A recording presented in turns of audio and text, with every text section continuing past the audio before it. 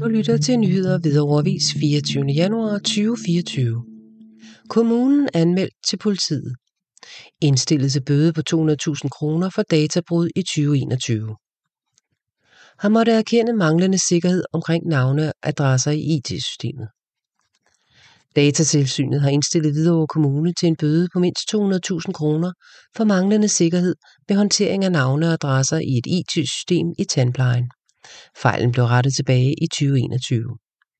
Ifølge ligestillingsloven skal forældremyndighedsindehavere have information og adgang til deres barns oplysninger i tandplejens journalsystem. Men hvis barnet sammen med den ene forælder har adressebeskyttelse på grund af den anden forælder, må adressen ikke fremgå af breve eller anden information, der sendes ud. Desværre skete dette flere gange i tandplejen i Hvidovre Kommune fra 2017 til 2021. Vi var og er ærgerlige over dette databrud, og vi er kede af den bekymring, som det kan have givet de berørte borgere. Vi har tilbage i 2021 været i kontakt med de berørte og beklaget, at tandplejen uforvarende var kommet til at vise adresser på børn og forældre, der kan have været under beskyttelse mod den anden forælder. Det er samtidig vigtigt for os at understrege, at der allerede i 2021 blev rettet op på fejlen, og at forældre og børn med adressebeskyttelse ikke skal være bekymrede, siger direktør Tine Larting i Hvidovre Kommune. Hun tilføjer, at Hvidovre Kommune ikke er bekendt med, at borgere skulle have været udsat for chikane eller fare som følge af databruddet i tandplejen i 2021. Tandplejens IT-system tog dengang ikke højde for navne- og adressebeskyttelse, og hvis begge forældre havde forældremyndighed, sendte IT-systemet automatisk breve til begge, og begge kunne via systemet også se beskeder og tandplejeaftaler for deres barn. Barnets adresse fremgik både i breve og bookinger, også selvom barnet havde adressebeskyttelse. Hvidovre Kommune anmeldte selv databruddet til Datatilsynet i 2021, da tandplejen blev opmærksom på, at systemet kun tog højde for ligestillingsloven, men ikke automatisk fjernede adresser på forældre med adressebeskyttelse. Samtidig blev 64 borgere, som havde været berørt af fejlen, kontaktet, og der blev indført en ny procedure i tandplejen, så adresser på borgere med adressebeskyttelse blev fjernet manuelt i breve og i bookingsystemet. I 2022 ændrede leverandøren IT-systemet, så det nu tager højde for adressebeskyttelse. Datatilsynet har behandlet sagen om databrud i Hvidovre Kommunes tandpleje, og har nu anmeldt kommunen til politiet for overtrædelse af databeskyttelsesforordningens artikel 32 stykke 1 om passende behandling af personoplysninger. Nu fokus på sikkerheden. Hvidovre Kommune risiko- og trusselsvurderer alle nye IT-systemer, inden de bliver taget i brug, og belært af sagen i tandplejen er kommunen også blevet opmærksom på, at der skal være fokus på sikkerheden, når der sker ændringer i IT-systemet eller brugen af dem. Det var tandplejen i en anden kommune, som i 2021 gjorde Hvidovre Kommunes tandpleje opmærksom på, at IT-systemet ikke automatisk tog højde for navne- og adressebeskyttelse. Du lytter til Nyheder Hvidovre Avis 24. januar 2024. Sagens alvor og krav om passende sikkerhed. Sagens omstændigheder og alvor betød en politianmeldelse og bødekrav på ikke under 200.000 kroner, oplyser Databeskyttelsesnævnet. Databeskyttelsesforordningens krav om passende behandlingssikkerhed indebærer blandt andet, at den dataansvarlige i forbindelse med ændringer i et IT-miljø, software eller automatiserede processer sikrer sig, at ændringerne ikke får utilsigtede konsekvenser for de registrerede. Det er ikke altid let at gennemskue, hvad konsekvenserne er, når man ændrer på IT-systemer, der indeholder integrationer og automatiske processer. Men det er ikke desto mindre nødvendigt at gå grundigt til værks og få det kortlagt. Risikoen for nogle af borgerne kan nemlig være meget stor. Bedre ændringsstyring i Hvidovre Kommune kunne have gjort en stor forskel, fastslår Ditte Yde Amnes, kontorchef i Datatilsynet. Datatilsynet har tidligere indstillet til bøde i 2 lignende sager i Frederiksberg Kommune og Vejle Kommune. Indstilling til bøde. Datatilsynet foretager altid en konkret vurdering af sagens grovhed i medfør af databeskyttelsesforordningens artikel 83 stykke 2 ved vurdering af, hvilken sanktion, der efter tilsynets opfattelse er den korrekte. Selvom bruddet skete tilbage i 2021, og Hvidovre Kommune hurtigt fik rettet op efter konstateringen af bruddet, har Datatilsynet på baggrund af sagens omstændigheder og alvor valgt at anmelde Hvidovre Kommune til politiet og indstiller, at der nedlægges påstand om, at kommunen idømmes en samlet bøde på ikke under 200.000 kroner. Datatilsynet har ved sin indstilling til bødestørrelse blandt andet lagt vægt på overtrædelsens karakter og alvor, og forordningens krav om, at en bøde i hver enkelt sag skal være effektiv, stå i rimeligt forhold til overtrædelsen og have afskrækkende virkning. Datatilsynet har lagt vægt på, at adgangen til adresserne kunne medføre alvorlige konsekvenser for borgerne, som netop havde adressebeskyttelse for at undgå, at den anden forælder fik kendskab til adressen. Ved beregningen af bøden er der endvidere lagt vægt på kommunens størrelse i forhold til indbyggertal og den samlede driftsbevilling. Du lytter til Nyheder Hvidovre Avis 24. januar 2024. Flere forældre klager om mobning. Præstemoseskolen handler på påbud. Hvidovre Kommune modtog i december 2023 et påbud fra den nationale klageinstans mod mobning, DCUM, i en sag for Præstemoseskolen. Påbuddet kom på baggrund af en forældreklage om mobning. Kommunen fik påbud om at foretage en detaljeret undersøgelse af undervisningsmiljøet i en specifik klasse. Hvis der foregår mobning eller lignende i klassen, skal kommunen sætte nødvendige foranstaltninger i gang, skriver man på kommunens hjemmeside, og videre står der: Præstemoseskolen har nu foretaget elevinterviews og observationer i klassen, og spørgeskema er udsendt til et udvalg af forældre. På baggrund af disse undersøgelser har skolen i gang sat en handlingsplan, der skal bringe larm, uro og uindsigtsmæssige elevkommentarer til ophør. Præstemoseskolen og Faglig Center i Hvidovre Kommune har mandag den 15. januar indsendt en rapport om undersøgelse og handlingsplan til den nationale klageinstans mod mobning. Emnet er også blevet taget op på et skoleledermøde og indgår i det løbende arbejde med at sikre de bedste rammer for trivslen i Hvidovres folkeskoler, informerer kommunen slutligt. Du lytter til nyheder fra Hvidovre Avis 24. januar 2024. Minister hørte om vildt vejr, også i Hvidovre. Miljøminister Magnus Heunicke havde torsdag i sidste uge inviteret borgmestre fra en lang række kommuner til møde om de konsekvenser, som efterårets og vinterens stormfloder og vildt vejr har givet for kommuner, borgere, foreninger og erhvervsliv. Hvidovres borgmester Anders Wolf Andresen deltog i mødet på Christiansborg sammen med centerchef for plan og miljø Jakob Karlshøj, og hans forhåbning er, at kommunernes input kan gøre en forskel i forhold til den klimatilpasningsplan, der skal forhandles i Folketinget i den kommende tid. Jeg lagde ud med at fortælle om Hvidovre Bådelav, der fik ødelagt deres bådebro og flere både, og hvordan kommunen og hovedstadens beredskab kæmpede for at forebygge endnu en ødelæggende oversvømmelse ved Harrestrup Å. Stormflod og oversvømmelse kan få store og negative konsekvenser for de mennesker, de foreninger og de virksomheder, der bliver ramt, og derfor er det nødvendigt, at vi kan sikre os bedre, siger borgmester Anders Wolf Andresen. Han forklarer, at Hvidovre Kommune sammen med København, Tårnby og Dragør arbejder på at finde fælles løsninger i forhold til at sikre hovedstadsområdet mod oversvømmelser, som følge af havvandsstigning og stormflod fra Køge Bugt og Kalveboderne. Men han påpeger samtidig, at der er brug for en ændret lovgivning om kystsikring. På tværs af kommunerne er vi enige om, at der skal findes en finansieringsmodel, hvor også staten bidrager. En brugbar stormflodssikring kan jo koste milliarder, og som lovgivningen er nu, er det grundejerne og kommunerne, der skal betale, siger Anders Wolf Andresen og fortsætter. I hovedstadsområdet har vi jo mange statslige funktioner og en vital infrastruktur, som skal beskyttes, og samtidig er der jo også naturen, som vi skal forholde os til. For eksempel er lovgivningen nu sådan, at der ikke må bygges diger eller anden form for kystsikring i Natura 2000-områder, og dem har vi både i Hvidovre og på Amager. Borgmesteren er glad for, at miljøministeren inviterede ind til mødet, hvor også politiet, DMI, Kystdirektoratet og Beredskabsstyrelsen deltog. Du lytter til nyheder fra Hvidovre Avis 24. januar 2024. Hvidovre slår fast: Miljøstyrelsen bør tjekke vandværk. Når HOFOR går videre med planerne om et nyt vandværk ved Islev, skal Miljøstyrelsen være myndighed, lyder det fra Hvidovre Kommune. Et kommende vandværk ved Islev vil udlede spildevand til Køge Bugt, og derfor bør Miljøstyrelsen stå for miljøkonsekvensvurderingen. Sådan lyder det fra Hvidovre Kommune, efter HOFOR har ønsket, at opgaven bliver løst i Rødovre Kommune.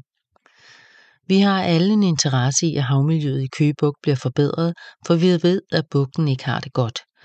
Så når Hvidovre med det nye vandværk planlægger at sende mere spildevand ud i bugten, så er det interesse for andre kommuner end bare os, der får vand fra værket. Derfor bør Miljøstyrelsen have den overordnede myndighed, understreger Hvidovres borgmester Anders Wolf Andresen. Hvidovre besluttede i 2022, at råvand fra Hvidovre Kommune i fremtiden skal ledes til et nyt vandværk ved Islev i stedet for at gå til Hvidovre Vandværk. I den forbindelse oplyste Hvidovre, at det ikke ville være nødvendigt at rense vandet på det nye vandværk. Men på baggrund af oplysninger om miljøfremmede stoffer i grundvandet, mener Hvidovre nu, at vandet alligevel skal renses på det kommende vandværk, inden det kan bruges som drikkevand. Den rensemetode, Hvidovre har valgt, er ny og uprøvet i stor skala i Danmark. Der skal derfor udarbejdes en samlet vurdering af de miljømæssige konsekvenser fra det nye værk med vandrensning, inden det bygges. En af de væsentlige miljøkonsekvenser ved den nye rensemetode er, at vandet med de frarensede stoffer, som f.eks. PFAS, bliver udledt som spildevand til kloakken. Spildevandet sendes til Biofosses renseanlæg af Hvidovre, hvor der ikke renses for miljøfremmede stoffer, som f.eks. PFAS, inden vandet sendes videre ud i Køge Bugt. Derfor har udledningen national interesse, og derfor bør Miljøstyrelsen være myndighed, lyder det altså fra Hvidovre. Hvidovre opfører værket ved Islev som erstatning for værket ved Islevbro, Espevang Vandværk og Hvidovre Vandværk. Desuden vil det nye vandværk producere blødgjort vand til forbrugerne. Efter planen begynder byggeriet i 2025, og værket vil kunne levere vand fra 2029. Du lytter til nyheder fra Hvidovre Avis 24. januar 2024. Nye borgerliges KB-medlem skifter til LA. Efter Pernille Vermunds partiskifte forlader Nye Borgerliges eneste medlem af Hvidovres kommunalbestyrelse partiet for at blive medlem af Liberal Alliance. Martin Amby, der siden 2021 har været byrådsmedlem for Nye Borgerlige i Hvidovre Kommune, har netop meldt sig under Liberal Alliances faner. Amby understreger, at skiftet har været længe undervejs, men det især var efter Pernille Vermunds opfordring om at samle Danmarks borgerlige kræfter i færre partier, at han for alvor traf beslutningen om et partiskifte. Oprindeligt var det kampen for mere gennemsigtighed, der vakte Martin Ambys kommunalpolitiske engagement. Jeg er især blevet kommunalpolitiker for at føre en fornuftig økonomisk politik, bidrage til den grønne omstilling og at sikre mere transparens i kommunens udgifter, siger Amby. Martin Amby er medlem af Klima-, Miljø- og Teknikudvalget, og han arbejder til daglig som bæredygtighedskonsulent i Rambøll, hvor han rådgiver andre kommuner om at blive bæredygtige. Du lytter til nyheder fra Hvidovre Avis 24. januar 2024. Dramatisk episode ved Ny Mole. Vinterbader fik ildebefindende uden redningsudstyr til rådighed.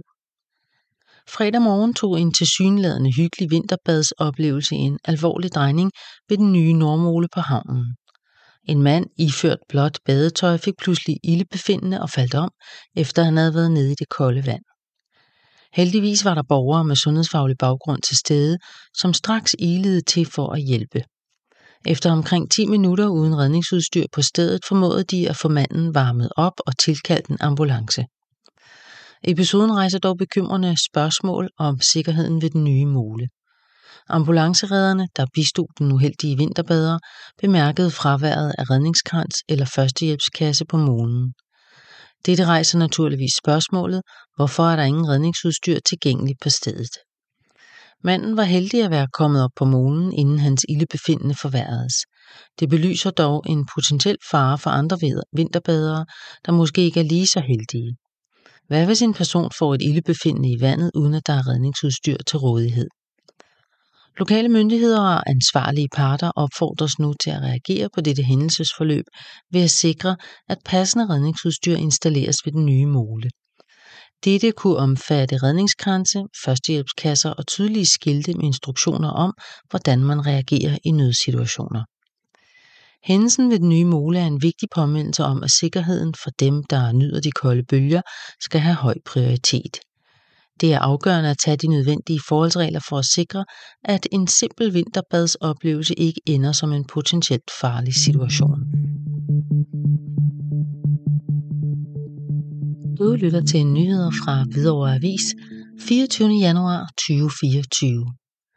Hvidovre Havn går mod et nyt kapitel med arkitektkonkurrence. Ideoplæggets vision er at transformere Hvidovre Havn til en betydelig aktivitetshub for foreninger, skoler og borgere. Havneudvalget arbejder videre her i foråret med de resterende opgaver. Hvidovre Kommune har taget det første skridt mod en omfattende idéudvikling af Hvidovre Havn, som blev besluttet den 28. marts 2023 af kommunalbestyrelsen efter anbefaling fra Havneudvalget. Der er afsat op til 300.000 kroner til udarbejdelse af en inspirationsskitse til en ny bygning, hvor Roklubben har til huse i dag. Den er nu blevet præsenteret som et visionært idéoplæg. Ideoplægget, som er skabt i samarbejde med Havneudvalget, Havnens Foreninger, Ungdomsskolen og Kvark Naturcenter, lægger grundlaget for en arkitektkonkurrence, hvor op til 0,9 millioner kroner vil blive investeret. Dette blev godkendt af både Kultur- og Fritidsudvalget den 8. januar 2024 og Økonomiudvalget den 15. januar 2024. Den politiske beslutning fra Kultur- og Fritidsudvalget viser enighed, hvor gruppe C, F og E støttede idéoplægget og anbefalede, at det godkendes. Samme holdning blev delt af Økonomiudvalget, hvor gruppe C, F, liste H og gruppe O og Æ stemte for godkendelse. Gruppe A undlod at stemme. Ideoplæggets vision er at transformere Hvidovre Havn til en betydelig aktivitetshub for foreninger, skoler og borgere. Dette inkluderer faciliteter til en række foreninger, café, forbedrede toiletforhold og udendørs brusere. Desuden skal en foreslået grøn korridor binde havnen og lodsparken mod nord sammen. Den planlagte arkitektkonkurrence vil involvere tegnestuen Mejeriet, der har skabt inspirationsskitsen. Hvis idéoplægget godkendes af kommunalbestyrelsen, vil byggeprogrammet blive udarbejdet, og konkurrencefasen vil starte. Den forventede tidsplan for godkendelsesprocessen er som følger. Godkendelse af idéoplæg januar-februar 2024. Godkendelse af byggeprogram juni 2024. Prækvalifikation og udvælgelse af deltagere august 2024. Konkurrenceafholdelse september-november 2024. Vinderudpegning af dommerkomité december-januar 2024-2025. Endelig godkendelse af vinderforslag i januar-februar 2025. Udarbejdelse af ny lokalplan 2025-2026. Myndighedsprojekt, hovedprojekt og udbudsprojekt fra 2025 til 2026. Udbudsfase, licitation og byggefase fra 2026 til 2027. Forventet ibrugtagning 2027-2028. Havneudvalget vil i de kommende møder i foråret 2024 drøfte de resterende opgaver i forhold til udvalgets kommissorium, herunder planer for fællesarealer, kunstspor, mindre renoveringsopgaver, evaluering af driftsoverenskomsten og udvikling af en kommunikationsstrategi. Den økonomiske konsekvens af projektet er fastsat til 46,3 millioner kroner, fordelt over årene 2023 til 2027. Beløbet vil omfatte omkostninger til arkitektkonkurrence, herunder udbudsrådgiver, byggeprogram, konkurrencevederlag og evaluering.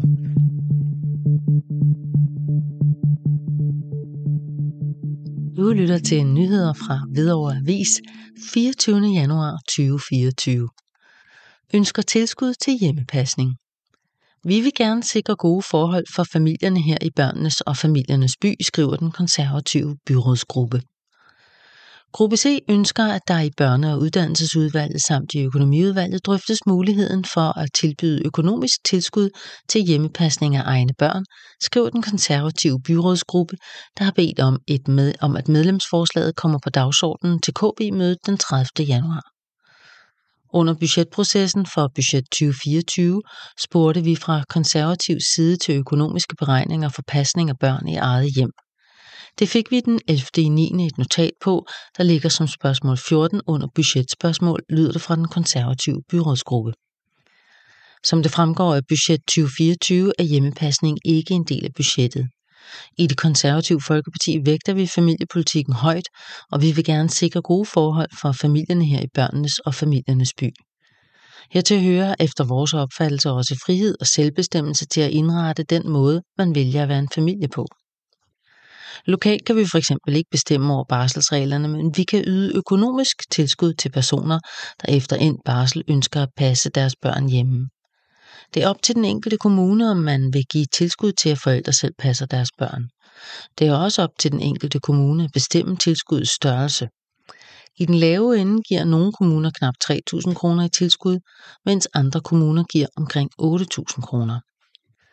Faktisk er det for årsskiftet muligt at få tilskud til hjemmepasning af børn i 82 ud af 98 kommuner i Danmark. Hvidovre er som nævnt ikke en af dem. Det skurer ærligt talt i vores ører. Derfor stiller vi forslag om, at der i børne- og uddannelsesudvalget laves en sag, hvor vi kan drøfte fordele og ulemper ved hjemmepasning, samt de økonomiske konsekvenser, baseret på eksempler fra sammenlignelige kommuner. Herunder hvor mange der i de forskellige kommuner pt. Gør brug af tilbuddet. Barnets udvikling, hvilke krav der stilles til hjemmepasserens danskkundskaber, tilsynspligt for kommuner med mere. Da forslaget har en økonomisk konsekvens, foreslår vi, at det ligeledes behandles i økonomiudvalget, hvor udgangspunktet bør være de økonomiske konsekvenser i form af færre skatteindtægter, udgifter til institutioner, der måtte komme til at mangle børn på baggrund af forslaget og lignende, slutter den konservative byrådsgruppe. Målet er at få sagen behandlet inden sommerferien 2024, så en eventuel implementering kan indgå i budgetprocessen for budget 2025.